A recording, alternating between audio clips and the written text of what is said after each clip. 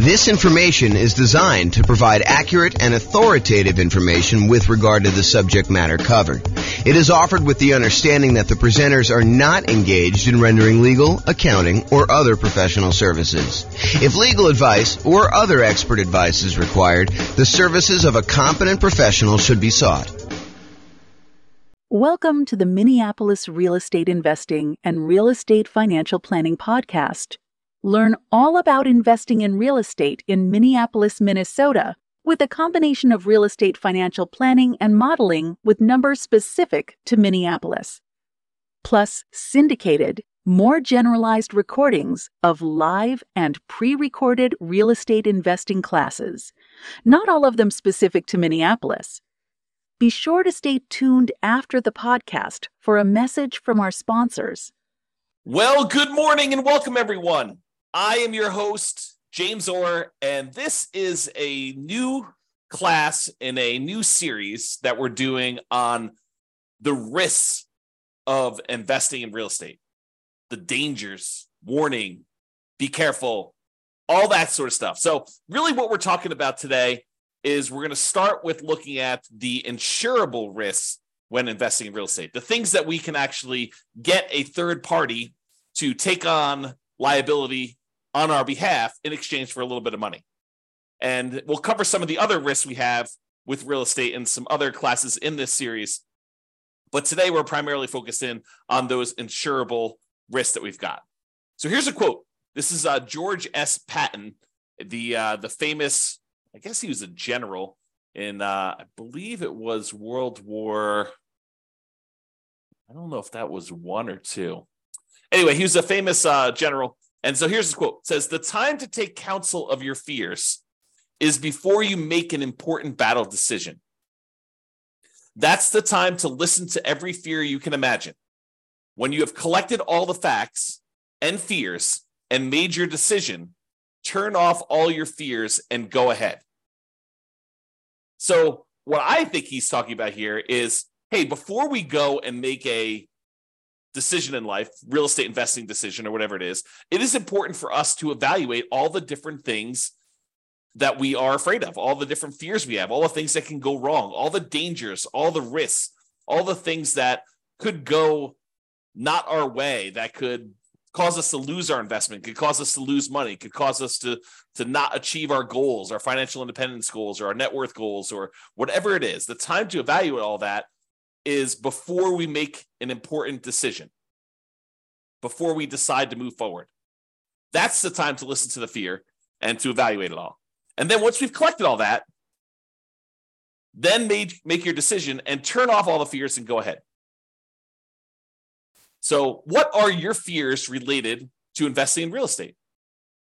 And we're going to go over those in this series of classes. But today, I'm primarily going to focus in on the risks that are insurable, the fears you have about things going wrong with a property that you may not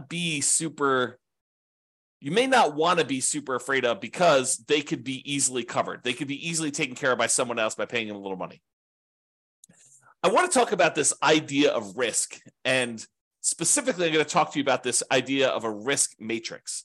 So if you imagine for a minute that there are things that can happen in life that happen super frequently, like, you are much more likely to see this, like an issue going on with the tenant paying late. I mean, I think that's a relatively likely sort of thing, right? The tenant paying late. And honestly, the tenant paying late on a severity scale, yeah, it's not ideal, but as long as we have proper reserves, it's really not that severe. It's not like the end of the world. It's not going to, them being late one time is not going to derail us from achieving our goal. So there's a likelihood component, how frequently things happen, and then a severity component, how severe it is, how far of a setback, how large of a dollar amount are we talking about, how large of a dollar amount that's going to impact us. So things that don't happen very frequently and things that are very low severity, low dollar amount sort of things, we consider those to be low risk. In this case, we're going to call that 1. If we're kind of looking at this matrix of likelihood or frequency on the left side and then severity along the top. And then you can see that we multiply these together and we get like a numerical measurement. So a severity of 1 and a likelihood or frequency of 1 gives you a low risk of 1. If the severity increases, but it's still very likely, it might be a kind of risk measurement of 2, because it's a 2 on severity and a likelihood of 1. If something is still, not very likely at all, and it happens here where you have medium 3, then that becomes a severity of 3, where it becomes really expensive for us, but it doesn't happen very often. Then you've got stuff where it's increasingly likely, where this was low likelihood, this was medium likelihood, and this was high likelihood, and you can see how the risk kind of grows there. Really, the danger zone, the highest risk for us, are things that are very likely to happen and very severe when they do. That's risk number 9 here. And so, something that is likely to happen very often and is a high dollar amount, those are the riskiest things for us to think about. So let's talk about insurance now. You could pay money to a third party to take on some risks on your behalf when investing in real estate. These can be risks where they happen infrequently, but can be very expensive when they do happen. For example, your house burning down. Is it possible you could have a house completely burned down? Yes, absolutely 100%. Is it really expensive if you have an entire house burned to the ground? Not just like a small kitchen fire or something like that, but where the whole house burns to the ground and it's a pile of ashes and rubble at the very end. Yeah, it's really expensive to do that. And what if you owed, 80% of what the property was worth when that happened? Not only would you have to pay back the loan on the property, but now you'd also have to rebuild the property if you didn't have insurance. But there are companies, insurance companies, who are willing to accept your payments to protect you in case that unlikely event happens and you have a catastrophic loss, or if you even have a small loss, right? They'll cover small fires, but they'll also cover these large fires. And the way that they can do that is they can look at the overall risk profile of what are the chances of a house burning down. And they can look at that across lots and lots and lots of properties. For you, if you were looking at this, you might say to yourself, okay, look, I got one property. If this thing burns down, that's going to be really ugly for me. Yeah, it's a low probability thing, but if it happens, it's going to cost me hundreds of thousands of dollars to replace this thing. So you have something that is not likely to happen, but if it does happen to you, it's catastrophic. Or what you could do is you could say, look, I'm going to pay this third-party insurance company, and they're going to have, hundreds or thousands of other people paying into this pile of money as well. They're going to take off some profit for running the business of the insurance business, to pay the salespeople in order to sell the insurance, to pay people to kind of manage and oversee the administration of the insurance policies, and then to pay, people to process claims and to, in some cases, fight claims if they think that there's fraud going on or questionable activities. So they're going to have all those operating costs that they're going to take out of there. But then they have a pool of money where if one of the hundreds or thousands of people that they're collecting money from have a fire, some unfrequent events, they can take that big pool of money that everyone is paying into, and they could actually pay to have that property replaced. And because each individual's person's chance of having a fire is really, really low, but over 1,000 properties, it is a higher chance that there is going to be a fire on one of those 1,000 properties. They are likely to pay out a bunch of money on that thing. And that's how that works. Okay. So getting back to insurance. So it's not likely to happen if it happens infrequently, but if it does happen, it's really, really ugly, like that fire. But for a small fee, you could pay someone else to aggregate this risk, as we described with the insurance company. So for a relatively small fee, they can insure you against loss and make a profit, because it's not just about them covering your loss. They have to be in business to make money to pay the people that work for the insurance company to do that. Now, if you had a large enough number of properties yourself, you could technically self-insure, right? Or you could self-insure with one property, but it may not be prudent for you to do so. But imagine for a minute that instead of the insurance company collecting premiums from 1,000 different people, because they have 1,000 different properties spread out across a different city or different state or different country, so they have some risk where it's not going to be like, a forest fire where all the houses in a certain area get burned down. It's not like you've got 1,000 units all in one spot.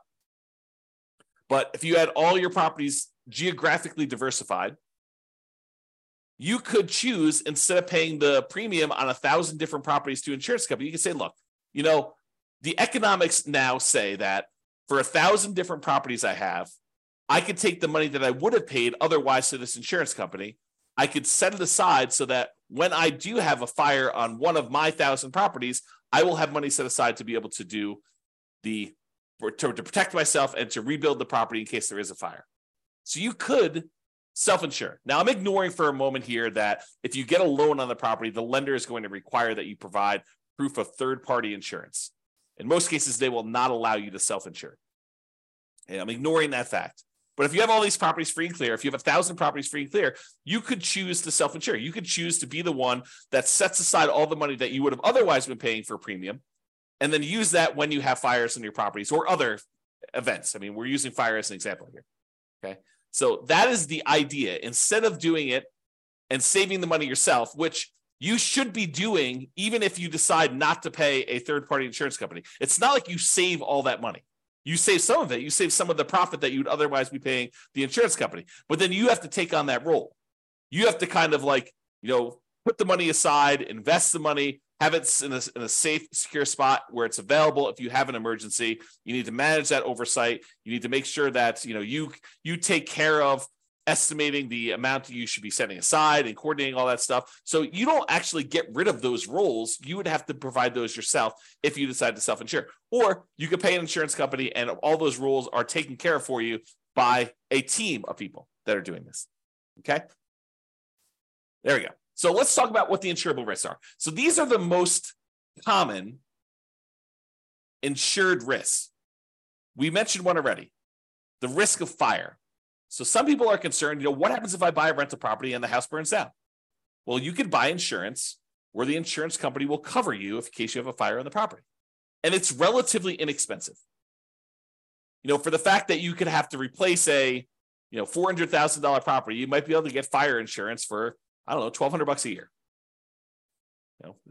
It's going to vary a little bit depending on market and what else they're covering and things like that. But they can insure you in case your entire property burns down for about $1,200 a year. The chance of it happening is low, but when it does happen, the chance of a large payout is definitely there. They could have to spend, more than the amount of money than they collected in order to deal with your fire. Similarly, lightning damage. That's another commonly insured one where they will cover damage caused by lightning.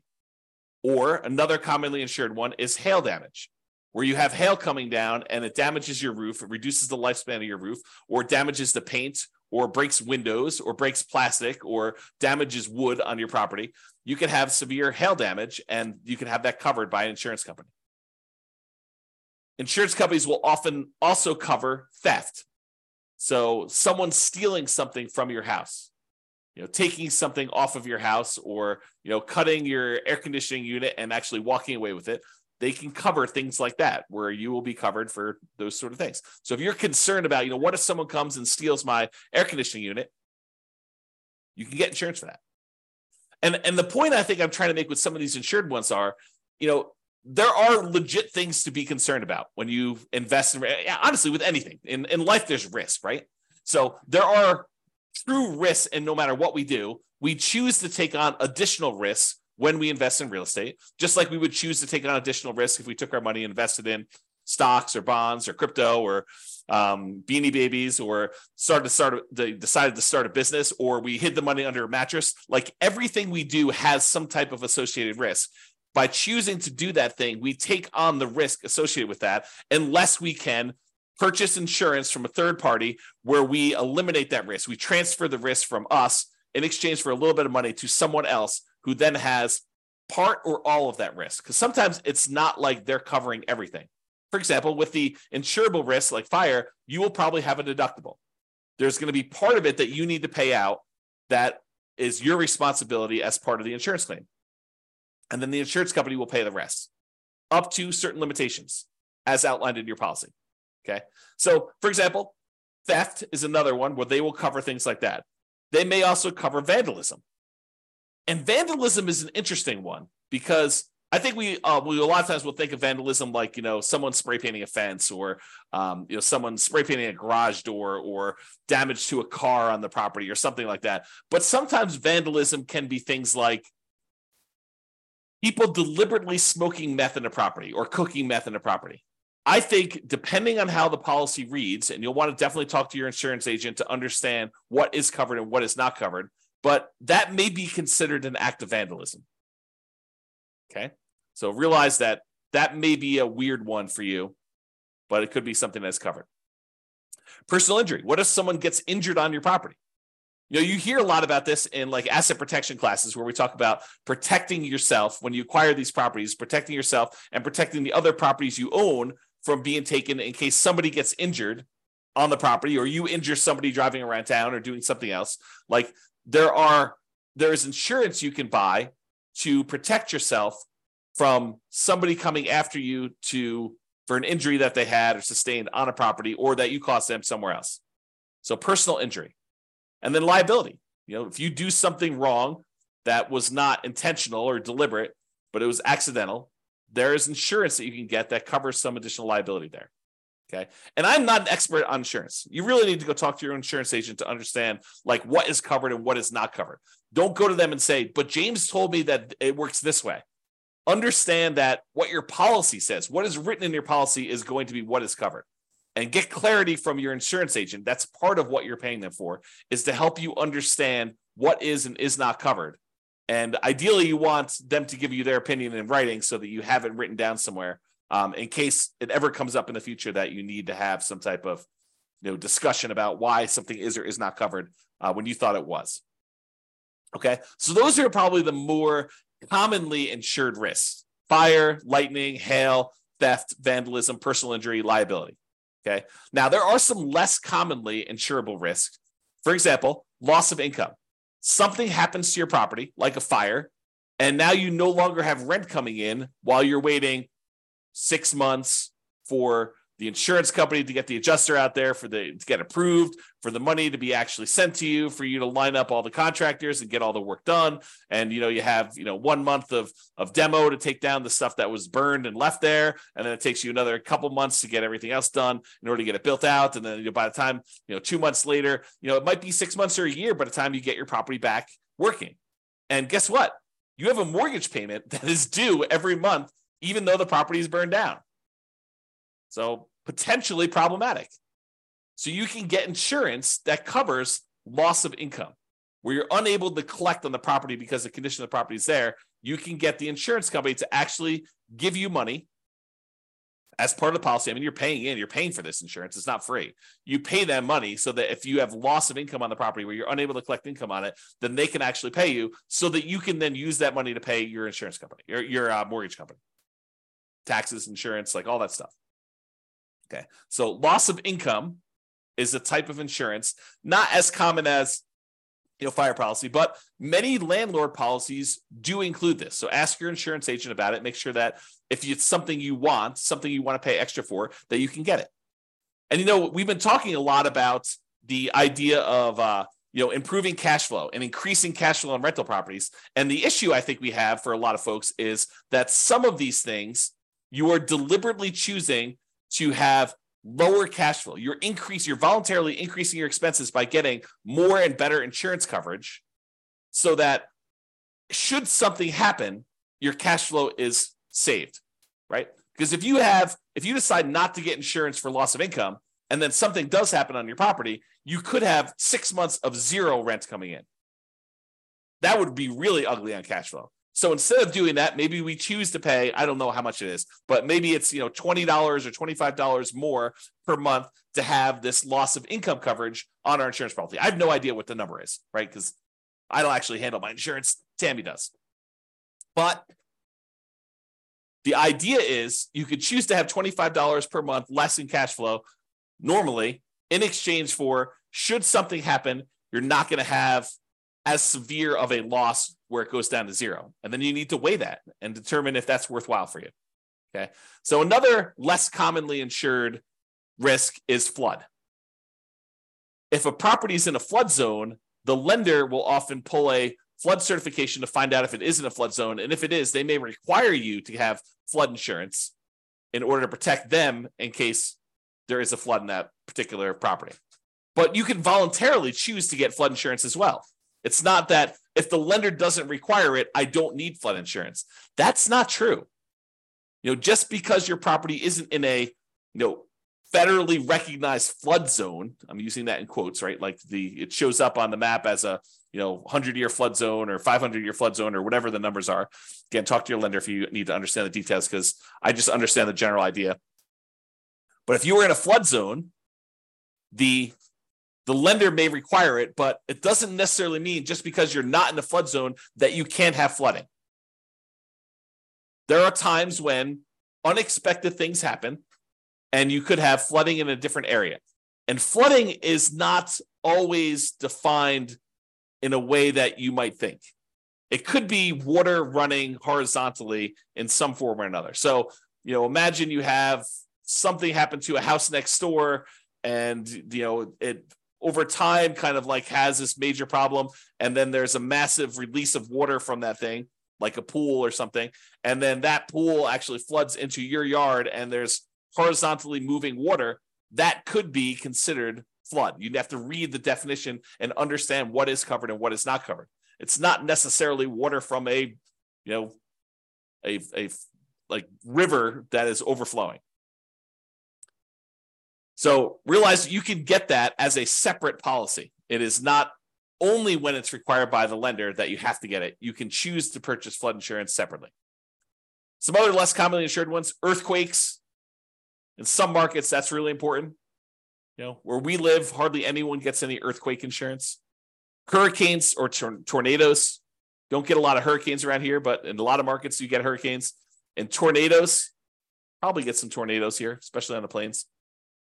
But you could purchase those as additional insurance. You can get insurance to cover if somebody cooks or smokes meth in your property. And you can test the property for meth before you make your purchase. And you could test it after each tenant moves out. Now, is it practical to do that? What's the cost of a meth test? To get an industrial hygienist in there in order to test to see if there's meth showing up in the property. I don't know. Could be a couple $100, could be $1,000, could be $2,000. Depends on the type of test and what they're doing there. So is it practical to do that after every tenant moves out? Probably not, but maybe in your market, maybe for the types of properties you're doing. But what are you going to do if it does test positive? You're going to keep their $800, $1,200, $2,000, $3,000 security deposit? Might not be enough to cover you for the meth there. So may want to make sure that if you're concerned about that you can get insurance and that it does cover that. Now, does every insurance company have to offer you all these insurance policies? Do they have to insure things like fire? No, but I think most of them will. Do they all have to cover things like meth? No. Can you possibly purchase additional coverage for things like meth? Yes. Might you need to go to a additional third-party insurance company to get that additional coverage for meth? Maybe. And you can get the last of the less commonly insured things are rent guarantees. So you can purchase, if you're paranoid, you're like, look, I want to invest in real estate, but I'm really, really nervous that my tenant is not going to pay rent. That they're going to lose their job and they're going to be unable to pay. You can technically go purchase rent guarantee insurance, where it guarantees you rent if the tenant doesn't pay. So you can go and do that. You can purchase that. It comes at a cost. So realize that there'll be a fee for doing that. So you're going to give up cash flow elsewhere in exchange for having that rent guarantee. I think a lot of landlords, a lot of real estate investors will choose to forego rent guarantee insurance and instead decide to set aside some money, mentally or otherwise, in the form of reserves in case a tenant doesn't pay rent. But you can get that insurance. All right, let's do a brief discussion on deductible size. First, let's talk about what a deductible is. A deductible is the amount of money you're responsible for before the insurance kicks in. So let's say your deductible on hail damage is $2,000. Basically, if there's less than $2,000 worth of hail damage, you're paying that claim. So you make a claim with your insurance company, they send an adjuster out, they say, look, the total amount of damage is $1,800, your deductible is $2,000, so you're responsible for this $1,800. Okay. And you pay a certain dollar amount for the insurance and that deductible amount. If you decide, look, I want to have a $500 deductible, they'll say, sure, we'll allow you to do a $500 deductible, but then the insurance cost, the amount of the premiums you're going to pay in order to get that insurance will be higher than someone with a $2,000 deductible. Or you could say, look, I want a $10,000 deductible. I will cover everything up to the first $10K, but after that, I want you to come in. The insurance company say, that sounds great because we're much more likely to see these small amount claims. So if you want to do one where you pay the first $10,000 and then we only cover after that, we will let the premium be much lower. You will have to pay in less in premium in order to do that. So it's this balancing act between how much you willingly have as a deductible versus how much you're paying on premium and how much that's impacting cash flow. And they both impact cash flow, right? Because if you have a small claim, let's say it's that $1,800 worth of hail damage, if you have to pay that $1,800 out because you set your deductible at $2,000, well, now that $1,800 is an expense, so you've reduced your cash flow by that. But maybe in order to reduce your deductible to $1,000, it costs you, $30 a month in order to have that lower deductible with your current insurance coverage. So you choose to have $30 per month, less cash flow, or at some point you might have to pay that $1,800, or that's really the difference. If it went down to $500, be $1,300 difference or whatever it was. Okay. So if your risk tolerance is very, very low, you could choose to keep your insurance deductible very, very low. You could say, look, I don't want any surprises. I want my deductible to be $500. And if something is less than $500, I'll take care of that. But if it's over $500, then I want to make a claim and I want the insurance company to pay for that, anything over the $500 costs. Okay. So then if you have a claim, you need to come out of pocket very little. However, your insurance premium will be much higher, which will impact your cash flow. And if you're making lots of claims, you will have higher premiums and may not have as many choices for insurance companies if they opt not to renew you or decline you for coverage because of the number of claims and the types of claims you're making, right? The insurance company is in the business of making money. And if they find out that you as a person are making a lot more claims than the other people that they're selling policies for, they may choose to say, okay, we're just choosing not to renew you. We're going to not give you coverage anymore because you are a statistical anomaly. We lose money on you. And I think they expect to, have payouts over the aggregate. But if they look at you and they're like, hey, look, this person made 3 times as many claims on one house as the average number of people in our rest of our pool of people, they may choose to say, we just don't want to insure you anymore because we don't want to have that exposure. Okay. So if you're making lots of claims, a lot of times the insurance company says, okay, we're going to charge you higher premiums. And maybe they even say, we're not going to insure you at all anymore. Go find insurance somewhere else. Okay. Now, my personal preference, and you can do whatever you want, my personal preference is to partially self-insure by having a much higher deductible, lower insurance premiums, and paying for the smaller claims out of pocket. So my preference is I want to have higher deductibles. If a little thing comes up, I'm not going to make a claim to the insurance company. I think of insurance as more of a catastrophic. If major stuff happens, then I want them to come in and I want them to pay for stuff. I'm not going to usually make a claim. Like if we had a hail damage one for $1,800 and my deductible is $1,500, I am not making a claim for them to pay $300. I don't want to have that as a claim on there. I'm just going to cover it. And my general rule of thumb is I want to see the amount the insurance company, 2 or 3 times the deductible amount. So if it's $3,000 worth of hail damage and my deductible is $1,500, then maybe I'm making a claim. More likely I want to see it even higher than that. I want to see the total amount of damage is $4,500 and my claim is my deductible is $1,500. And that's sort of like the 2 to 3 times the deductible amount. And there are lots of exceptions to this rule, right? I think, it doesn't have to be 2 to 3 times if we're talking, I guess it would be that with the deductible size, but, are we talking like, $50,000 size? Maybe I do choose to do it when it's not 2 times in. So there are lots of exceptions. So be prepared if you do that to pay 2 or 3 times your deductible amount for repairs. So you shouldn't be thinking to yourself, okay, well, as long as I have $1,500 set aside for my deductible, then I'm good to go. There's some people that think, the amount that they should have in reserves is related to the size of the deductible on the property. I don't think that's true because these are not the only risks you have. Insurable risks are just one of the risks we have when we buy rental properties, which we'll cover in future classes. Okay, so that's it. That's the discussion on insurable risks when investing in real estate. So in conclusion, life has risks. We have risks we face every day. Getting up, driving in the car, going on the subway, walking around, eating certain foods, being in relationships with other humans. Like there are risks in everything that we do. When you choose to invest in real estate, you choose to take on additional risks. Just like if you chose to skydive or you chose to invest in stocks or you chose to invest in bonds, those all have additional risks associated with that particular activity or investing type. Okay? You can shift the risk from yourself to someone else by paying a premium. That's what insurance is. We're choosing to pay someone, a third party, to take on that risk for us, and then they will aggregate that across a whole bunch of people so that they could be profitable, support their business, pay their salespeople, pay their admin, pay all the CEOs, pay all the house, the building costs and everything else, and then also be able to pay out the claims that we have on all these things. So yes, you are paying more than probably what it costs you, but if you're insuring like 1 or 2 or 3 or even 10 properties, you don't have enough of the properties to really have a good way to kind of spread that risk out over a large number of things.